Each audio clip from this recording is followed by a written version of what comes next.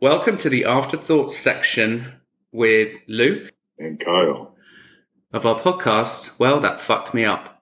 And we've just listened to Christina's story about her abusive relationship, her abusive partner, and really how she found herself in that situation and how hard it was to get out of it. What do you take from it, Kyle?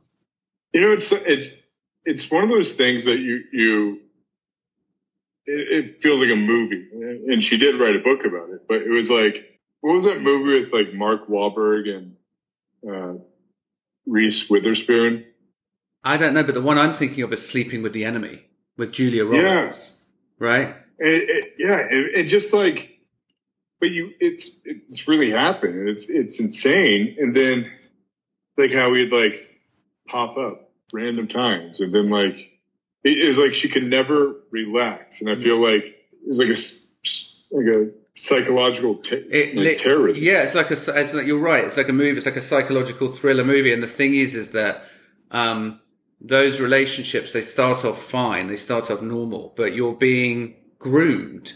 You're being encapsulated by the person's plan. And what was interesting for me was that term she said, which was called love bombed. So you find someone that's in need of adoration, and then you hit them with all this love, and they fall for you. And then once you've got them, you don't let them go. And you start telling them, you can't do this. I don't like it when you do that. I don't want you to see this person. You know, it's horror. It's like a horror movie.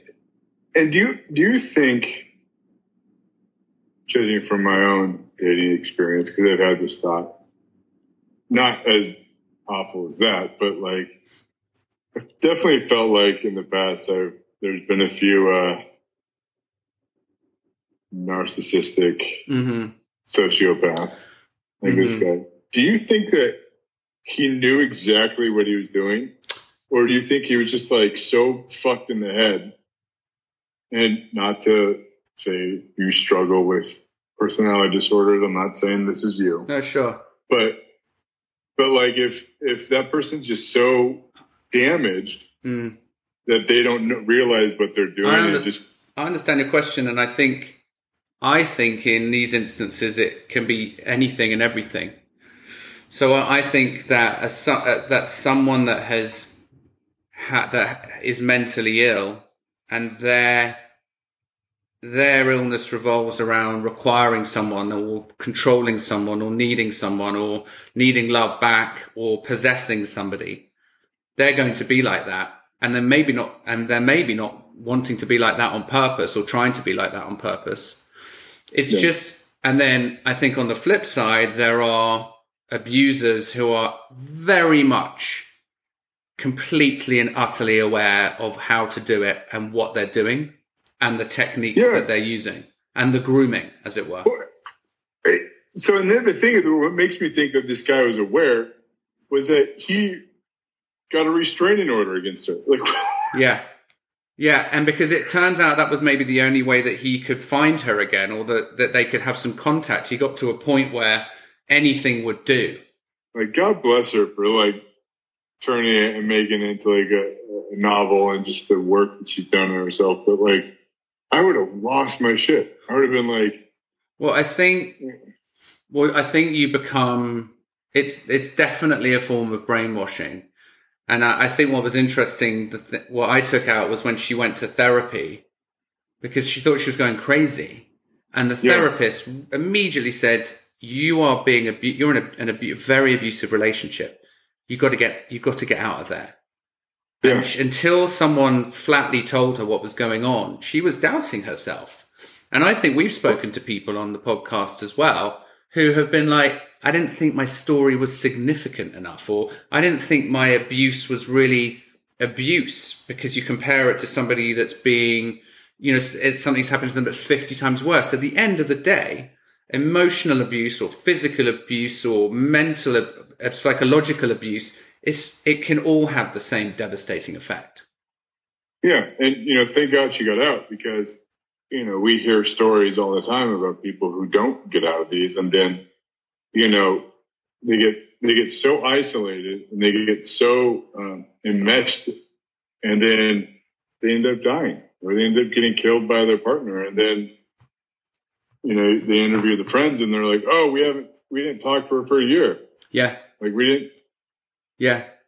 Well, also friends don't know the full story. And so they stop contacting you or they stop calling you, not realizing that you're trapped. You're a prisoner in your own home. You're a prisoner in your own relationship. That the fact she went to LAX to try and get it. She mentioned LAX. She mentioned, and he found her. He went hotel to hotel. That is some terrifying shit right there. And she said that it had turned violent on a couple of occasions, and you're right, Kyle. It takes one throwing across the room to be a throwing down the stairs. That's the end of that. Yeah. Well, and I think, or not viewers, our listeners, if they're going through something like that, like reach out to somebody. Yes. Like, fuck, if you can't reach out to anybody, you can send us an email and I don't know what we do with it, but we reach out to the authorities. Yeah, 100%. And I tell you what we do with it. I mean, Christina, she's now works for the organization that she reached out to in the first instance. And in the show notes, she supplied us with a hotline, to call if you got some stuff going on. And of course there's us, little old Luke and Kyle, who know, a little about loads of things.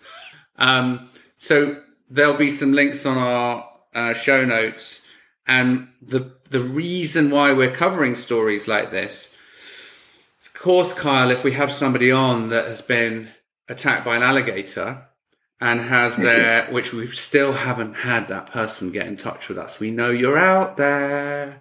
Please. We're coming to find you in a non-abusive way. So if you've had your arm ripped off in an alligator attack, it's unlikely that we're going to trigger that many people who have also had their arm ripped off by an alligator attack, and then you have to call the alligator attack hotline. But when we cover stories like this, which are widespread abuse, which so many people who are listening are going to relate to, and some people that are in relationships that don't even realize, they're like, hold on a second. That sounds like my relationship. That sounds like what's happening to me. We have to be able to follow through with information, and we have to be able to follow through with advice. So find us, get in touch with us, and we will help you out. We'll put you in the right direction. Yes. And we won't get you muddled up and put you in touch with the alligator attack hotline. Yeah, which I am currently running. Yeah, just you waiting for the phone to ring. Alligator hotline? No. Okay. Yeah. Well, thanks to our listeners once again for another amazing, eye-opening episode. Can we do a shout out to Romania? Sure, yeah, we hit number 37 in the uranium. Let's do a shout out to uranium. We hit number 37 in the Romanian podcast charts just last week. We also charted in UK, Australia, Canada, Italy, Spain, Luxembourg. Luxembourg's only got 12 people in it, which means that maybe 3 out of those 12 people actually listen to our podcast. So thanks, Luxembourg. Yeah. And the most amazing thing of all is that all of this was happening whilst the Eurovision Song Contest was on last week, which, if you don't know what that is because you don't live in Europe and have never experienced the phenomenon, please look it up and you'll understand what I'm talking about. There's a movie about it too, wasn't there? Yeah, there was, with Will Ferrell. It just came out. It was terrible, but I loved it. Was it that Song Off? Yeah, that's it. Yeah, it was amazing. All right. I love you, Kyle. I love you, man.